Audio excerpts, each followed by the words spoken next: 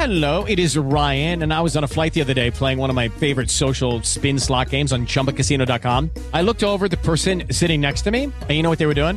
They were also playing Chumba Casino. Coincidence? I think not. Everybody's loving having fun with it. Chumba Casino is home to hundreds of casino-style games that you can play for free anytime, anywhere, even at 30,000 feet. So sign up now at ChumbaCasino.com to claim your free welcome bonus. That's ChumbaCasino.com and live the Chumba life. No purchase necessary. VGW. Void were prohibited by law. See terms and conditions. 18+. With the Lucky Land Slots, you can get lucky just about anywhere. This is your captain speaking. We've got clear runway and the weather's fine, but we're just going to circle up here a while and get lucky. No, nothing like that. It's just these cash prizes add up quick. So I suggest you sit back, keep your tray table upright, and start getting lucky. Play for free at LuckyLandSlots.com. Are you feeling lucky? No purchase necessary. Void where prohibited by law. 18+ terms and conditions apply. See website for details. Lucky Land Casino, asking people, what's the weirdest place you've gotten lucky? Lucky? In line at the deli, I guess? Aha, in my dentist's office. More than once, actually. Do I have to say? Yes, you do. In the car before my kids' PTA meeting. Really? Yes. Excuse me, what's the weirdest place you've gotten lucky? I never win and tell. Well, there you have it. You can get lucky anywhere, playing at LuckyLandSlots.com. Play for free right now. Are you feeling lucky? No purchase necessary. Void where prohibited by law. 18+. Terms and conditions apply. See website for details. Jones. Bowden. He's got it. England have won the World Cup by the barest of margins. Stokes flashes it away through the covers for 4, and England have won the match.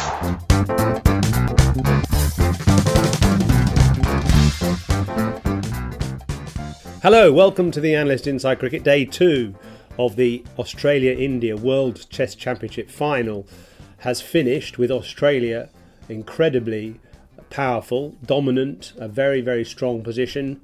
India 151 for 5 in reply to Australia's 469, so a deficit of 318 for the Indians with only 5 wickets left. That says it all, Simon, really. Yeah, Australia, you'd think they go on a win from here, wouldn't you? 2 days gone, 3 days to go, possibly a 6th day if there's some rain at the weekend, depending on the regulations. You can see it sort of mapped out in front of us, really. You want to say, the game's definitely going to take this course, but you can see a pattern to it. India, 220 all out.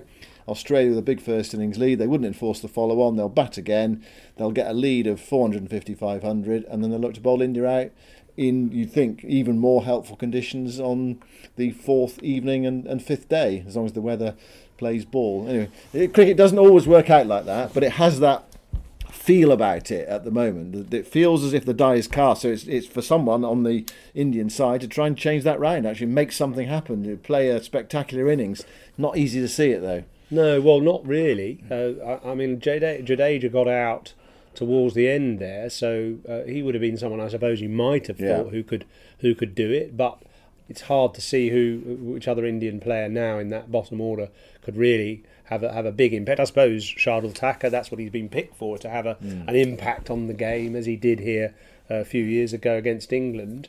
By the way, we'll hear a similar view from the great Australian cricketer Ricky Ponting later on this podcast. We chatted just after the game, and he's certainly, he's a bit biased, but he certainly saw it as Australia's a major advantage. So we'll hear from him in a bit. I don't think you have to be biased to feel that, Yoz, do you? I mean, it's there. It's in black and white, isn't it, on that scoreboard? All things were looking better for India just after lunch, where they trimmed Australia's potential lead or potential first innings score to sort of manageable proportions. I thought, when Smith and Travis Head were going so well, both last night and even this morning, early on, Smith got to his 102 shots, a couple of balls face, and he was past 100 already. And you thought, he's going to be building for a double, and Travis Head would hit a couple of good shots. And you thought, this is 500 plus for Australia. Then they both fell, and suddenly the Indians sort of got back into it. I think there was 90 for 4 was the first session. So you felt that was just India's session. although Australia had done all the kind of work yesterday, and therefore the damage was done. Yeah, I think that's exactly the phrase I was about to use, that Australia did so much damage yesterday that it was hard for India to repair it. So even though they had a good day with the ball, if you said to them, they're going to take the last 7 wickets as it was for 108, you'd probably say, yeah, we'll take that. But that still means a score of 469 on a pitch that, well, it did a bit today, didn't it? And I think the difference in the two attacks, really, Australia got the tall, quick bowlers, India not. They're willing, aren't they? And they've got some quality in that attack, the likes of Shami and Siraj, but without quite the venom, the menace of Australia's 4-man pace attack. And then, of course, Nathan Lyon comes on and he chips in as well, doesn't he? I mean, they've got bases covered. And it's, there's something beguiling about their sort of team, the way it's all fitting together as the Ashes looms. I think menace is a good word actually for this Australian attack, because they're not absolutely 100 miles an hour or anything, but they're quick enough, and they just hit that space, that place, that awkward spot regularly enough. Especially the likes of Scott Boland. Actually, this was his first bowl in England properly, and it's interesting to watch him actually. I mean, he was right on the spot from the moment he started, and actually I think his first 10 balls basically landed all exactly on the same spot. He bowled 4 the same ball, and Shubman Gill played them pretty well, and then he left one and hit back and bowled him, and that was just a bowler at the top of his game, just concentrating on one spot, keeping it very simple. That was one thing that the Indians didn't manage to do really in their bowling attack. There was no shortage of energy and passion and zest, but actually a lack of control generally, apart from Mohammad Shami. Yeah, well, Boland, the most economical of Australia's 4-pace bowlers, won't be surprised about that. He went at 2.64 runs per over, start going at 5.78 runs per over, so profligate, but he probably bowled the ball of the day. I mean, any self-respecting pace bowler like to bowl a ball like that, wouldn't they? Those who haven't seen it, bowled one to Virat Kohli that really climbed, took the glove and ballooned to second slip. What is commonly known as a snorter. Yeah. It absolutely flew at his neck and ripped a glove off, I think we used to call it. Go on, I remember people sometimes saying to me actually on a really flat pitch, "Go on, yours, rip a glove off." Yeah. And I went for another 4. What do you mean I can't? I'm only 60 miles an hour. Anyway, it was good to see the Aussies kind of just doing what they do so well. And I say good just from an impartial point of view. It's hard to be impartial, I suppose, when Australia are playing and you're an Englishman, but I do admire their professionalism actually, and their application. And there's no sort of argy-bargy, there's no sledging. There isn't. It's Pat Cummins. He doesn't allow it, does he? He doesn't. That's not the sort of captain he is. I don't think that's the way he wants to play. Absolutely right. I've made this point so many times in the past. You can be successful, Australia in a dominant winning position, without snarling and snorting and sledging, can't you? Just play your cricket. Let your cricket do the talking. And that's exactly right. And I must admit, I like it. At times when I played, people wanted me to be more aggressive, and it's hard when you've just gone for 12 off the over. But even on days when I was doing well, people wanted to see that kind of slight irritation if you got hit for 4 and have a few words to the batter. I just didn't buy into that at all. And I love the way Pat Cummins is approaching it. He's absolutely remorseless with the ball, though actually I didn't think he was quite on it today. He hasn't bowled in a proper test match for 2 or 3 months. Took all that series off in India to be with his infirm mother, which again is another element to his personality. But I can't see Australian captains of the past necessarily doing that. And talking of Australian captains of the past, we should hear from Ricky Ponting, because he had some interesting things to say, not just about Australia's bowlers, but later in this interview you'll hear him talking about Marnus Labuschagne and his approach to batting in this game, which involved some of the time batting out of his crease. And he has a theory behind that. He thinks that the reason for batting out of his crease is that by coming a bit further closer to the bowlers, it makes them bowl a bit shorter, because they don't want to give him easy half volleys or easy drives. So their lengths will be dragged back a bit because Marnus Labuschagne is standing closer to them. And therefore, because their lengths are a bit shorter, the balls they're bowling generally are going over the stumps. So he's ruling LBW out of the equation by being further down the pitch. Firstly, he can get outside the line, so to negate a potential LBW, and also if he does get hit on the pad from their back of a length deliveries, they'll be going over the top. So Ricky talks a little bit about that later in the interview, but first I asked him what he thought of the Australian bowlers. They were pretty good, yeah, they were pretty good. I thought Stark was a little bit off early on with the new ball, obviously taken out of the attack after those first couple of overs. Scott Boland was outstanding again, and we know, and we've seen over the last 12 months how good a bowler he is and how good a bowler he'll be in these English conditions. Cummins, to me, just looked a little bit off. I must admit his rhythm didn't look quite there. The fact that he overstepped 4 times, probably one of those cost him a wicket. That's probably just a little bit of rust that he's hasn't played a game for 3 months, but. No, I mean, I'm sure they'll be pretty happy. 5 for 151. Nathan Lyon's got one of those. I think he'll have more of an impact on this game as we go on. And I think you said on one of the days that you thought perhaps the Indians had got their selection wrong because spinners are going to come into the game later. I said it before the day before the game that I thought they had to go in with Ashwin and Jadeja because I think Jadeja picks himself as a batsman anyway. We probably saw that today. 48 or 51 balls, and the wicket. When I got down there the day of the game and started peeling a bit of the grass back, you could see that it was very dry underneath. And I can understand the apprehension from, Rohit Sharma probably not wanting to bat first on it, but I think it's probably looked like that's the wrong decision to bowl first. And so far you'd probably say that not playing Ashwin, who's the number 1 ranked bowler in the world, which means to me that he just doesn't bowl well in India. He can bowl well in other parts of the world as well. I think in England, you mean? Yeah. I think he could have done a job day one, no worry at all, and probably picked up wickets. He's got a good record against Steve Smith as well, whether it's early in the game or late in the game. So I think they got that wrong for sure. And you did an interesting piece at Tea today about the way that the Australian batsman, in this case Labuschagne, thinks about how they approach batting in seaming conditions or whatever. Do you think the Australians have a sort of maybe an advantage generally in the way they approach cricket, a bit like England, because they're very analytical for things like that, whereas perhaps the Indians, and you've been in India a lot, obviously doing the IPL, whereas the Indians are more, they just play, and there's less sort of real microscopic analysis on how they approach a game.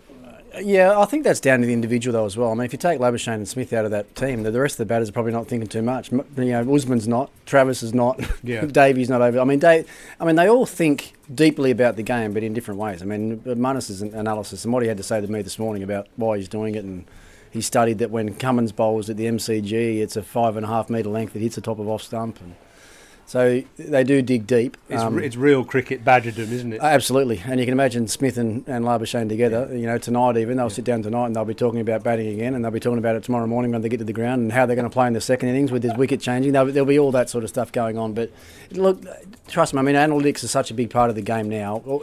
Every Indian player will be doing it. But you don't think Virat's not, he's just not going out and standing there and reacting to the ball. There's a lot of homework that goes into getting every one of these players prepared for an IPL game or for a Test match. Would you have liked that a level of data when you were playing, or are you quite pleased in a way that you weren't sort of saturated with it? No, I do like it. I like it now. I mean, being a coach and being an analyst and commentator, you want all this stuff because you're continually learning then, and you're learning something new. And then, for me to be able to learn something like that from Marnus today, next time I go and coach, I can coach that as well. Or next time I go and coaching and I learn something from the players there, I can go and talk about it in the comms box. So both my roles now work really well together. But I mean, do you think you've learned a lot more about the game actually since you've retired? 100%. Yeah. I mean, some of the stuff that I know now that I can talk about now, I wish I'd have known a long time ago. What Marnus has done today, and how many times I got LBW through my career. There was things that I could have done and changed that would have helped there. Of course I would have tried it, but I wasn't smart enough. So you could have got 15,000 Test runs, but at the same time, it might have clouded your mind, and maybe one of your qualities was, and maybe, qualities of many batsmen, is that their mind isn't clouded. No, that's also true. Like all of us, we all bat better when we've got nothing inside of our head, no premeditations. You're keeping your mind clear and you're watching the ball and you're reacting to the ball. That's when we all bat at our best. But I guess Marnus, with what he's doing, he's able to make that move out of his crease, but then still be able to keep his mind clear. So I think what Marnus Smith does, and Smith does this better than anybody. He just takes away any risk. He eliminates any risk and formulates a game plan. You've seen this innings. Didn't take one risk. Didn't get out of second gear. Just waits on the bowlers. Knows his game, trusts his defence, eliminates risk, and doesn't make mistakes. So, and he can put that formula together. You're going to make a lot of runs. Match situation. How do you see it? I said this morning, even before, at lunch, I can't see India winning the game. Even the fact they're 5 for 150 now. I've just got a feeling that this wicket could deteriorate quite quickly. There's hot weather coming. We've seen a fair bit of uneven bounce in the first 2 days. And when you get a close look at the wicket from above, it's not just cracks that are running down the wicket. There's a lot of cracks that are going across the pitch. When you have that, you start that little plating effect starts. And with the hot weather, those cracks will widen up and those plates will move a bit more, and that's when more uneven bounce will come. So they're a long way behind in the game, and I can't see them getting back into a winning position.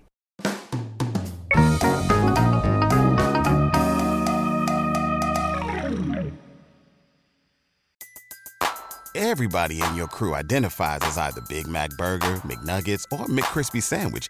But you're the Filet-O-Fish Sandwich all day. That crispy fish, that savory tartar sauce, that melty cheese, that pillowy bun. Yeah, you get it. Every time. And if you love the Filet-O-Fish, right now you can catch 2 of the classics you love for just $6. Limited time only. Price and participation may vary. Cannot be combined with any other offer. Single item at regular price. Ba-da-ba-ba-ba. For the ones who work hard to ensure their crew can always go the extra mile, and the ones who get in early so everyone can go home on time, there's Grainger, offering professional-grade supplies backed by product experts so you can quickly and easily find what you need. Plus, you can count on access to a committed team ready to go the extra mile for you. Call, click Grainger.com, or just stop by. Grainger, for the ones who get it done.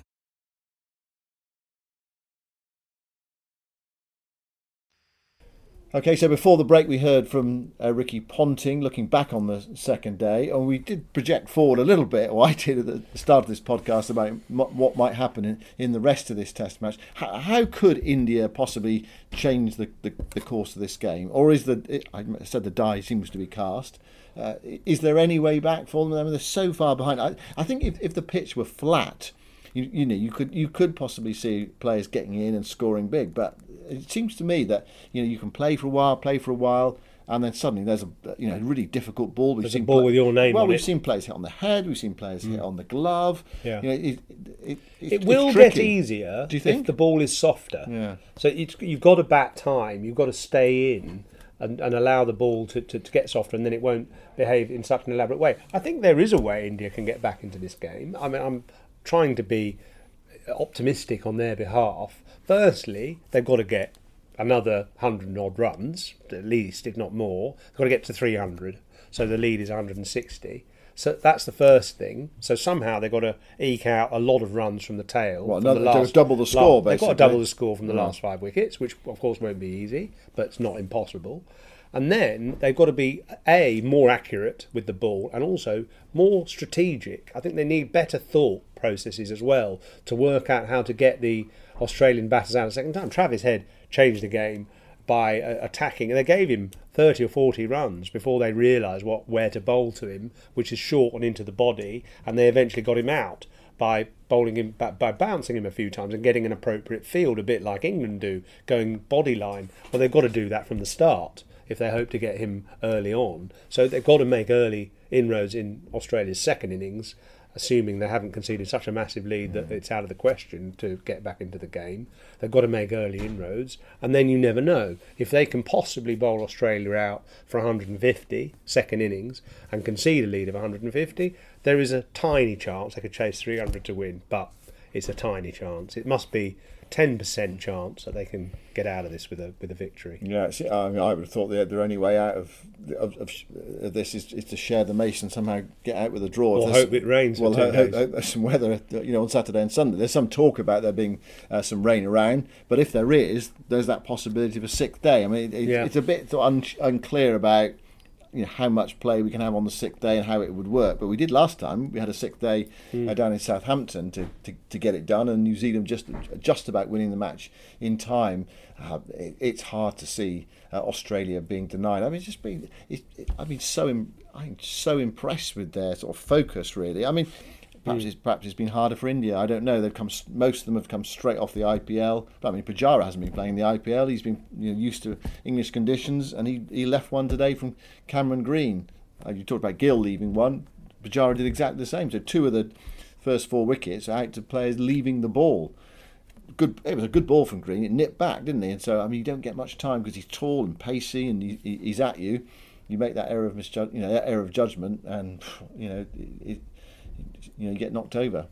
I mean, what I felt today a little bit was I thought Rohit Sharma played some cavalier shots to start with, and I wondered whether that was born of irritation of the way that India fielded and bowled. He felt we've given them far too many runs here on this pitch, and it was sort of came out in a rather almost over aggressive approach with the bat. Played a few slightly sort of risky pull shots and got away with it, and then he got pinned LBW by Pat Cummins. And I haven't felt any time during India's fielding that Rohit Sharma had control. You didn't feel like he really thought through cleverly how to unravel Australia and unpick their batsmen, and I don't feel he's a very proactive or imaginative captain, and that's hampering them a bit, really, because I think they could have done better than that effort within the field if they'd had somebody who was a bit cleverer. Well, I don't know, does it come down to their preparation, planning time? You players who basically have been cobbled together from the IPL straight into a World Test Championship final. Perhaps Australia have had a bit more time to be strategic about it. I mean, they're building up to a full Ashes series as well. Cummins, as you mentioned, has not been playing. He didn't just opt out of the India series because of his mother's illness. He also deliberately took the IPL off to preserve his body and for the battle ahead. There's that aspect to it. You've got a couple of players who come over and played in county cricket as well. And Travis Head, he hasn't batted since March in the middle in a match, but I bet he's been practicing damn hard with a red ball in the lead up to this tour. Yeah, certainly their preparation. They were very happy, actually. They were at Beckenham for 10 days before this Test match, and apart apparently from the journey from central London to Beckenham, which took about an hour and a half every day, they loved practicing there. They were sort of behind closed doors for quite a lot of it, weren't they? But they loved the facilities and being all together, a bit like a camp in a way, a camp in Kent for the Australians. They've just come through here and looked pretty impressive. I bet England are slightly nervous. Well, I was going to say, we have 2 days of the World Test Championship final on a pitch that is a bit unpredictable, and that can skew your thinking a bit. But I wonder whether people watching on who've seen England play in this aggressive way, England supporters optimistic about the Ashes, I wonder whether it's felt like a bit of a reality check over the last couple of days. What's been the feeling in the TMS box generally? Well, I think really impressed with Australia at this whole point. So you've got Justin Langer. Justin Langer, yeah. I mean, he's such a positive sort of pro-Australian presence. And there's a lot to be positive about. But I mean, he's generally very positive. So I mean, he is looking at it in this way. He's saying, it's fantastic. It's the Ashes. England playing their way. Australia have got their method. It's going to be a fantastic clash. I mean, one of the points he did make yesterday was that whichever team stays healthiest is going to have a better chance of winning. So injuries can change things. England have had a few already. Australia with Hazelwood, uncertain. But even without Hazelwood here, as we said at the start, they look to have bases covered, and they're batting. They've got 2 top class players, haven't they? And they've got Travis Head, who's playing like an English batter. Which all sounds a bit gloomy, doesn't it, from an England perspective? But I must admit, I thought Scott Boland was a sort of military medium pacer. I admit my lack of knowledge or lack of insight there, because watching his speeds today, 88 miles an hour, whisking it through, whistling it through, and just absolutely relentless. So you think, Josh Hazlewood would be badly missed if he can't make it to some of the Test matches in the Ashes. You slightly changed your mind on that. I have slightly changed my mind. I think Boland is not Josh Hazlewood. He's not as good, but he's not a bad replacement. Yeah. He's as good as anything we've got, apart from Jimmy and Stewart, obviously. So, they've been very impressive, Australia. It comes down to if you can keep your pace bowlers on the park, then you've got a very good chance, haven't you? And that's going to be one of the tests for both sides. I apologise if Justin Langer's feeling a bit bored tomorrow. I'll give him a copy of my book about the Ashes. So he might stay up and read it and have lack of sleep, or perhaps more likely he'll have a very good night's sleep because I'll bore him to fall asleep early in the day, and therefore he'd be even more lively and bullish tomorrow than he was today. Well, from what I've seen of Justin, he'll say, I was reading this book last night. It was one of the best books about cricket I've ever read. It was so famous about the Ashes. I love the Ashes. It's fantastic. I'm going to get him on the podcast tomorrow, actually, and I'm going to ask him. My favourite story from Justin is the story about his grandfather who took him to a tower block in Perth, which was still being built, at 6 a.m. one morning. I'll leave that hanging, that story, okay, because it was a very influential story for his life. And one of his books, he's a great writer as well. I think he's doing some columns in the Telegraph, actually, in the summer. But one of his books is called See the Sunrise.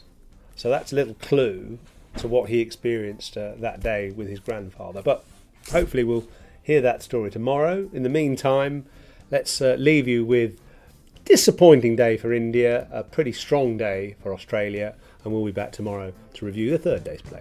Thanks so much for listening. Speak to you tomorrow.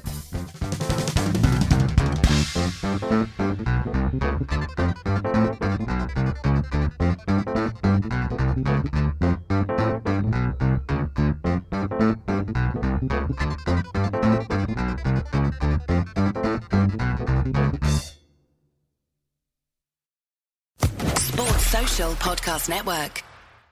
Hello, it is Ryan, and I was on a flight the other day playing one of my favorite social spin slot games on ChumbaCasino.com. I looked over at the person sitting next to me, and you know what they were doing? They were also playing Chumba Casino. Coincidence? I think not. Everybody's loving having fun with it. Chumba Casino is home to hundreds of casino-style games that you can play for free anytime, anywhere, even at 30,000 feet. So sign up now at ChumbaCasino.com to claim your free welcome bonus. That's ChumbaCasino.com and live the Chumba life. No purchase necessary. VGW. Void where prohibited by law. See terms and conditions. 18+.